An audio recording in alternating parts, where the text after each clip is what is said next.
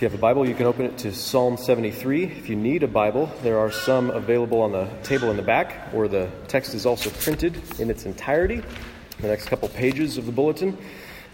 We just sang a version of Psalm 73 that comes from the 1912 Psalter. It's one that we've sung before. We usually don't sing the whole thing. We usually cut out a couple of the verses, which may be why it seemed like it went on forever and ever. Sorry. There's a lot to Psalm 73, and it's a great version of it, I think. The lyrics are a really good rhyming interpretation of what's happening in the psalm. And so now we're going to read the psalm and consider it together, and then we're going to sing another version of it from another psalter. So we're really going to drill this psalm into our heads this morning, which is probably useful. This is the kind of thing you want to do with little children, that you have to do with little children a lot of times. We can use the constant reminder of what this psalm is about. I say that because this psalm really does remind me of little kids complaining, "It's not fair," which they do all the time, right? It's not fair. It's not fair. Why does she get a bigger scoop of ice cream? It's not fair. Why does he get an extra mini marshmallow in his hot chocolate? It's not fair. Right? That's a common theme for children. Envy and self-pity are aspects of this. These aren't really learned behaviors. They're innate to us. They're natural tendencies that we have as self-centered people, as sinners in our sinful nature. Our default state is to say things like, "It's not fair." And this psalm is a confession of that. It's a confession of a specific kind of covetousness. So you can see you're not supposed to covet anything that belongs to your neighbor in the 10th commandment that you read in Exodus 20. And so this psalm is a confession of a kind of a covetousness, an envy. And the one who prays this psalm wrestles through this confession and with faith in Christ, with faith in God, wrestles through it to the only real alternative, which is contentedness in God. Covetousness and envy, the only real good alternative is contentedness in God, which is a fantastic alternative to covetousness. We really do have plenty of reason to be content in God. So that's what we're going to talk about this morning from Psalm 73. Let me pray, then we'll read the scripture. Father, if we're going to hear your word and consider it how you would want us to, you're going to have to overcome some things inside of our hearts and transform our minds. And you're going to have to do that work that only you can do through the power of your Holy Spirit. So we pray for his help now in the name of Jesus Christ, our Lord and Savior. Amen. A psalm of Asaph. Truly, God is good to Israel, to those who are pure in heart. But as for me, my feet had almost stumbled. My steps had nearly slipped, for I was envious of the arrogant when I saw the prosperity of the wicked. For they have no pangs until death. Their bodies are fat and sleek. They're not in trouble as others are. They're not stricken like the rest of mankind. Therefore, pride is their necklace. Violence covers them as a garment. Their eyes swell out through fatness. Their hearts overflow with follies. They scoff and speak with malice. Loftily, they threaten oppression. They set their mouths against the heavens, and their tongue struts through the earth. Therefore, his people turn back to them and find no fault in them. And they say, "How can God know? Is there knowledge in the Most High? Behold, these are the wicked, always at ease. They increase in riches. All in vain have I kept my heart clean and washed my hands in innocence. For all the day long I have been stricken and rebuked every morning. If I had said, 'I will speak thus,' I would have betrayed the generation of your children. When I thought how to understand this, it seemed to me a wearisome task until I went into the sanctuary of God.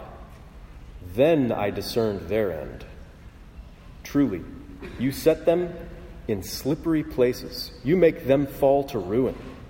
How they are destroyed in a moment, swept away utterly by terrors. Like a dream when one awakes, O Lord, when you arouse yourself, you despise them as phantoms. When my soul was embittered, when I was pricked in heart, I was brutish and ignorant. I was like a beast toward you.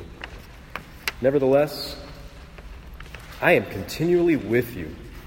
You hold my right hand. You guide me with your counsel, and afterward you will receive me to glory. Whom have I in heaven but you? And there is nothing on earth that I desire besides you.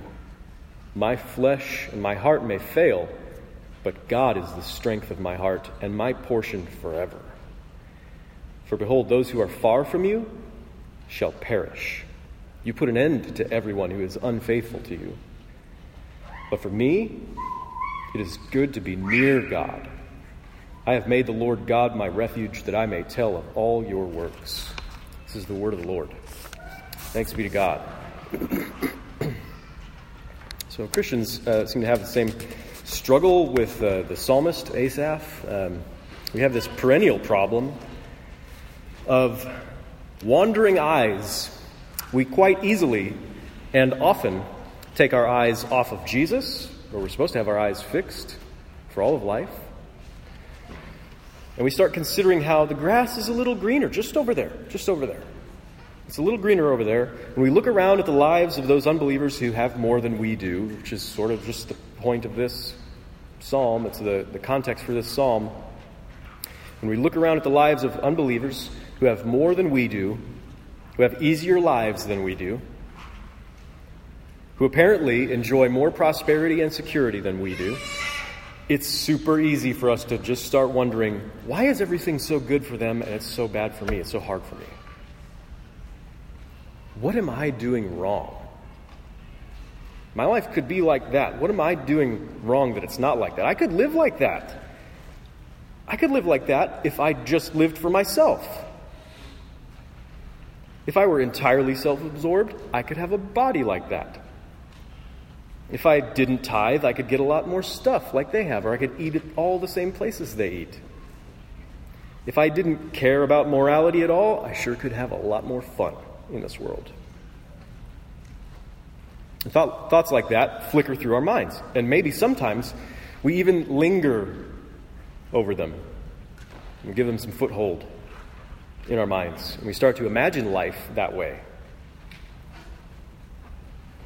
And we start to resent the lives that we have, the hardships. I mean, you notice that the psalmist doesn't say, when I saw the arrogant and prosperous wicked, I said to myself, boy, what a bunch of dopes. They don't have a clue. I'm sure glad I'm not like them. He doesn't say that. The psalmist doesn't condemn them. That's not his instinct. He envies them. He envies them. That's a reality for us. He thinks it isn't fair. Like the little child says, it isn't fair. Why did they have all the health and wealth? He compares himself to the wicked, and he pities himself for not getting dealt a better hand in life. He thinks, if anyone deserves a good life, it's going to be people like me, like us. It's good people, good honest people, good Christians.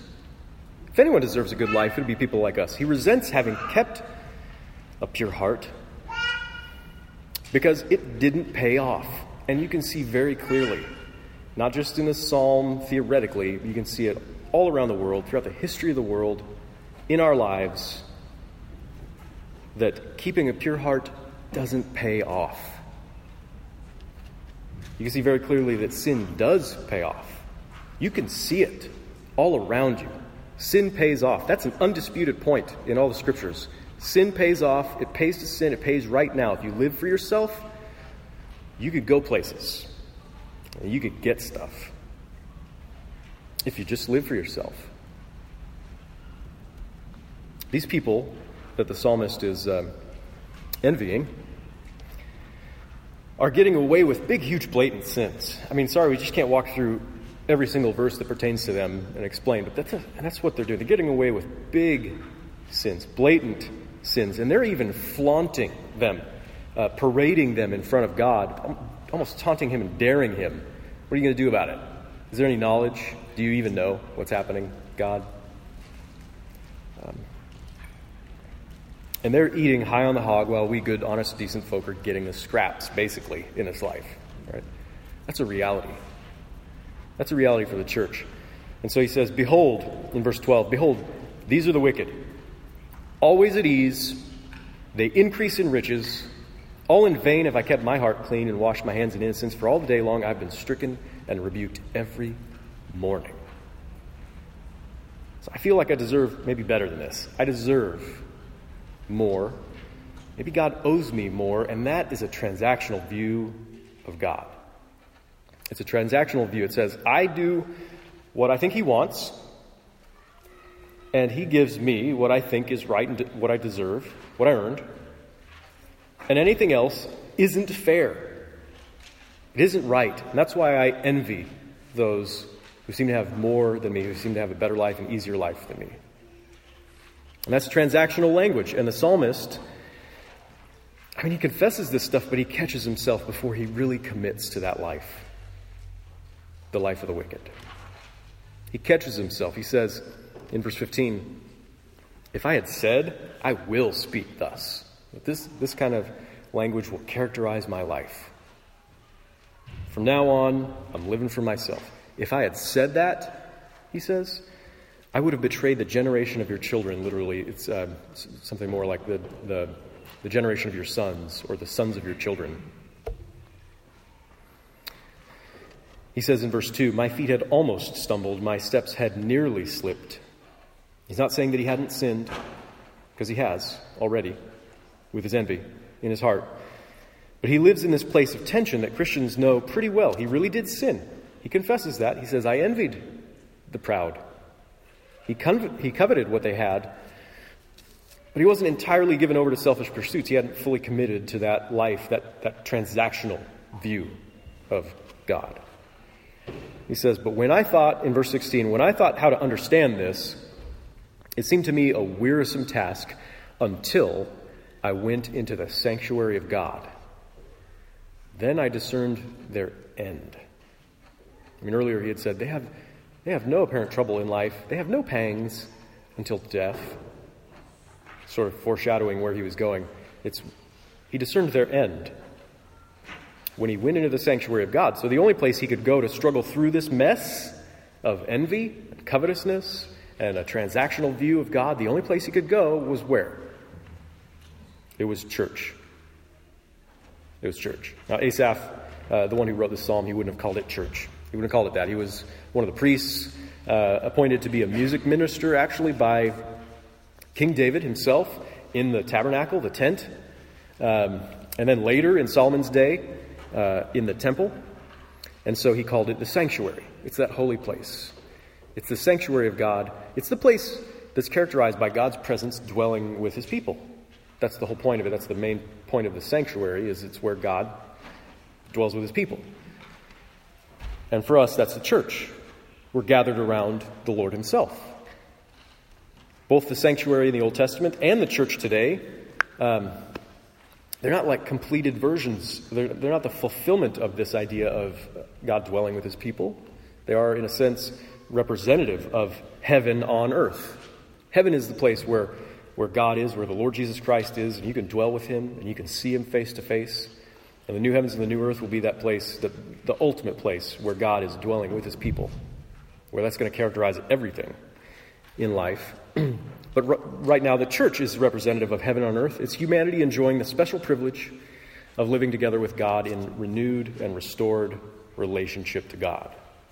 That's the only place you can go to wrestle through your sins, your envy, your covetousness, your transactional view of God. The place where we're given the privilege of living with God and renewed in our relationship with him. And that's exactly what the Christian is most interested in. That's exactly what people in the church are most interested in, is the relationship with God.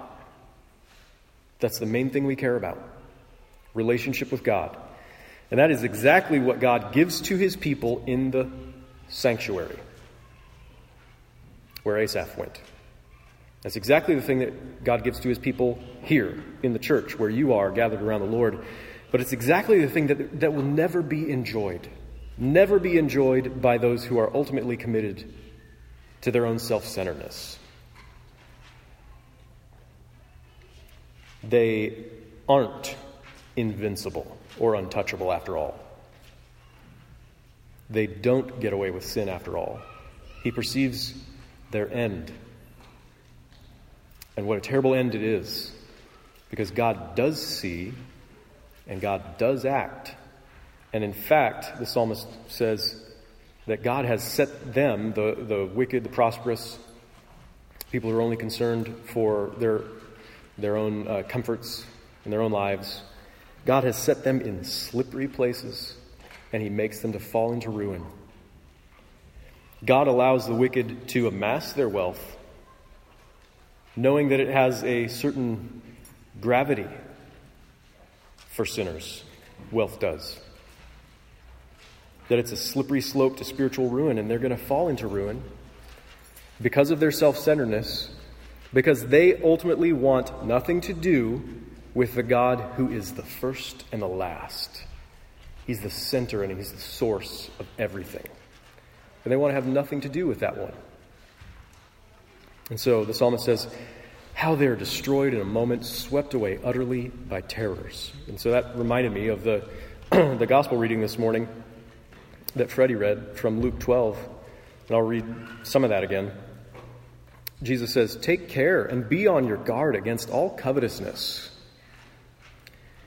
For one's life does not consist in the abundance of his possessions. That's what the wicked believe. That's how they live. And he told them a parable saying, the land of a rich man produced plentifully. And he thought to himself, what shall I do? For I have nowhere to store my crops. And he said, I'll do this. I'll tear down my barns and build bigger ones. And there I will store all my grain and my goods. And I will say to my soul, soul, you have ample goods laid up for many years. Relax, eat, drink, be merry. Self-centered life. But God said to him, fool, this night your soul is required of you. And the things you've prepared, whose will they be? So, Jesus says, so is the one who lays up treasure for himself and is not rich toward God. Right, so terrors sweep away those who lay up treasures for themselves. In the end, when your soul is required of you, when account must be given, as you stand on the brink of eternity, God will be waiting for you. God will be waiting for you. That's the main feature of eternity. The God who is the first and the last, the Alpha and the Omega, the beginning and the end, the source and the goal and the center of everything. He's the inescapable reality of eternity.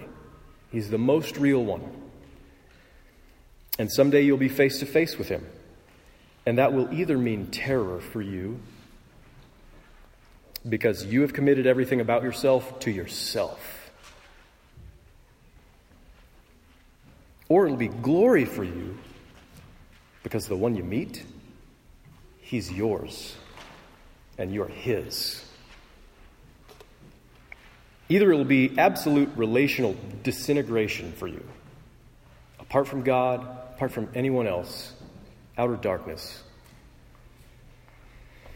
or it will be eternal love. So C.S. Lewis, in The Weight of Glory, said it, we can be left utterly and absolutely outside, repelled, exiled, estranged, finally and unspeakably ignored. On the other hand, we can be called in, welcomed, received, acknowledged. And this, the scriptures say everywhere, this is determined strictly because of your relationship to God. There's no other consideration in the matter. It's determined strictly with regard to your relationship to God. Whether you find yourself on the outside in an impossible place or all the way on the inside. Those are the two alternatives that are presented to us by the Lord Jesus Christ himself. Either you're on a trajectory away from the inescapable, inevitable reality of God, or you're on a path with him and a path toward him. So the psalmist says in verses 27 and 28, "For behold, those who are far from you shall perish. But for me, it is good to be near God."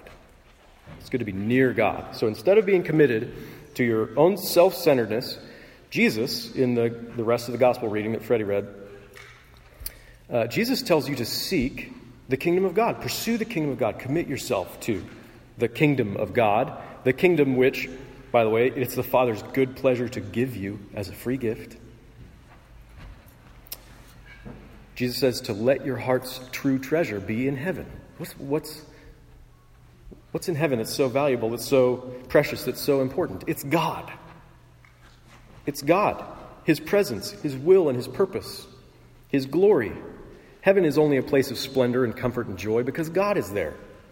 It's only a place of splendor and magnificence and delight because the Lord Jesus Christ is there.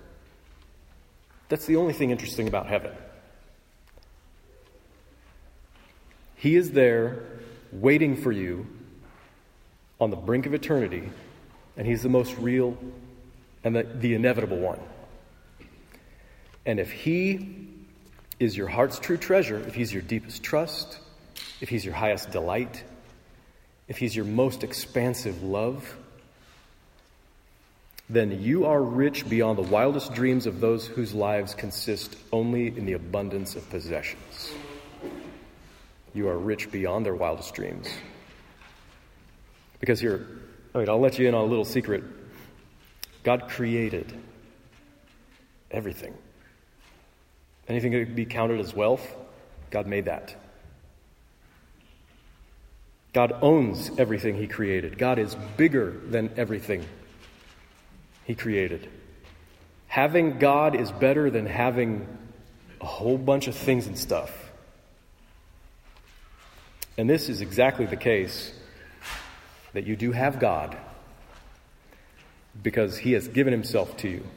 So the psalmist continues in verses 23 through 26.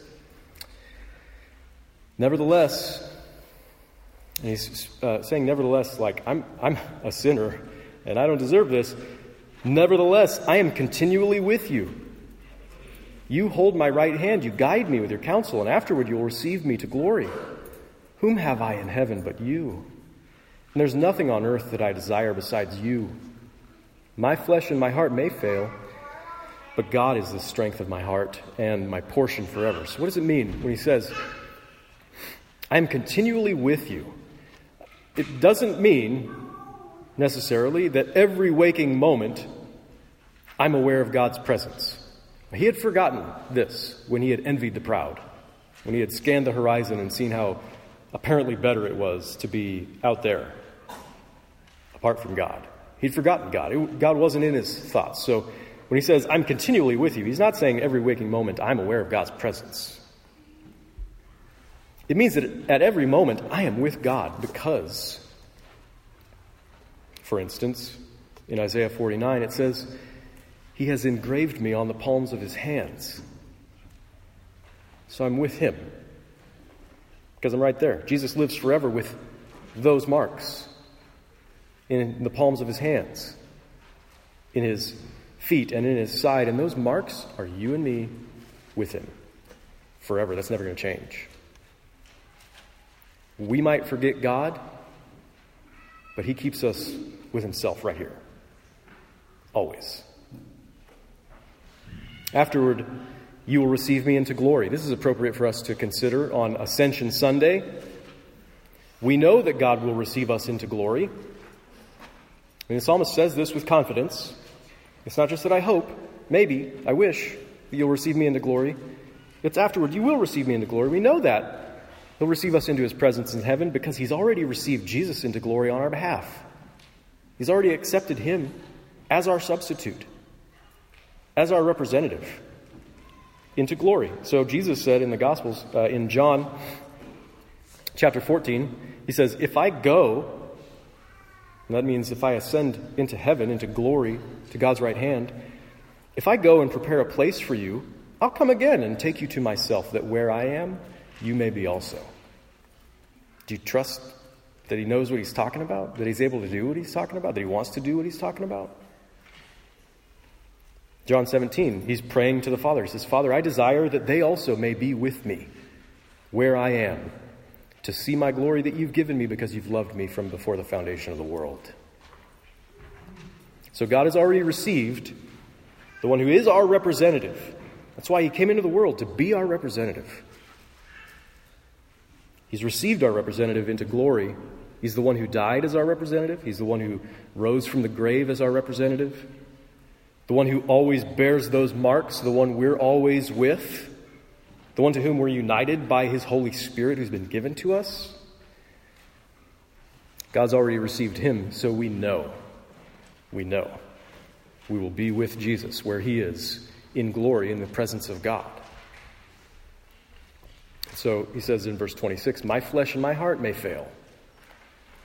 And I don't think he's just talking about he's having a bad day, he's feeling under the weather, feeling down, feeling depressed or discouraged. I think he's speaking very literally. There's going to come a day when my strength runs out and I die. But God is the strength of my heart and my portion forever, even after I die. If the ever-living God has promised to be mine forever, and that I would be with him continually and forever, then even though I die, yet shall I live with him forever. He's my portion. He's my inheritance. Forever. Ultimately, that means with a resurrection body, just like the Lord Jesus has this resurrection body, never to die again, in the new heavens and the new earth, the new creation consummated. Everything set back right with regard to relationship with God. We will live forever with him. What else in heaven? What more on earth could you want than that? Than to live in glory with the God who is the first and the last, and the Alpha and the Omega, and the beginning and the end, and the source and the goal and the center of everything. What else do you want than that? To have him as your treasure, who was willing to give up everything, even his own life. He's willing to give up everything in order to give himself to you in a love that conquers death and lasts forever. Conquers your death. When he is your heart's true treasure, and you realize by the grace of the Lord Jesus Christ and the love of God the Father and the communion of the Holy Spirit that you have him, nobody can take him away from you, that he is yours forever, well, that means real comfort.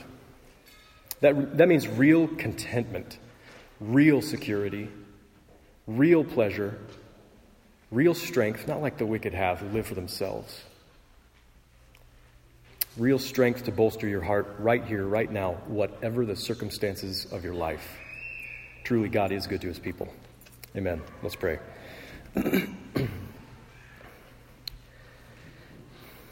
Father, it's easy for us to take our eyes off of you in all of your goodness and all of your glory, to see you as our deepest trust and our highest delight and our most expansive love, our treasure, the treasure of our hearts. Even though we forget you, even though we do take our eyes off of you, we thank you that you never take your eyes off of us, that you never forget us, that we are continually with you in the marks that your Son bears in heaven right now. And we thank you that because he is there, we also belong with him where he is, through our union with him, through the spiritual union we have with Jesus Christ our Lord. So we pray that you would make this not only make sense to us, make this be precious to us, make it so that when we think of you, there's nothing in heaven we want more than you, and nothing on earth that we could desire but you. We pray that you would change our hearts, make them more like the heart of Jesus Christ himself, who loves you with all of his heart, with all of his soul and mind and strength. We pray that we would become more like Jesus as we see to what lengths you've been willing to go to love us and to give yourself to us and for us, to make good promises to us that will last forever, to guarantee and an eternal inheritance with you. We pray that the eternal life that we find through faith in Jesus Christ would be the most important thing to us, that we would find that it really is good for us to be near God and to proclaim your good works to all those around us. We pray these things in Jesus' name. Amen.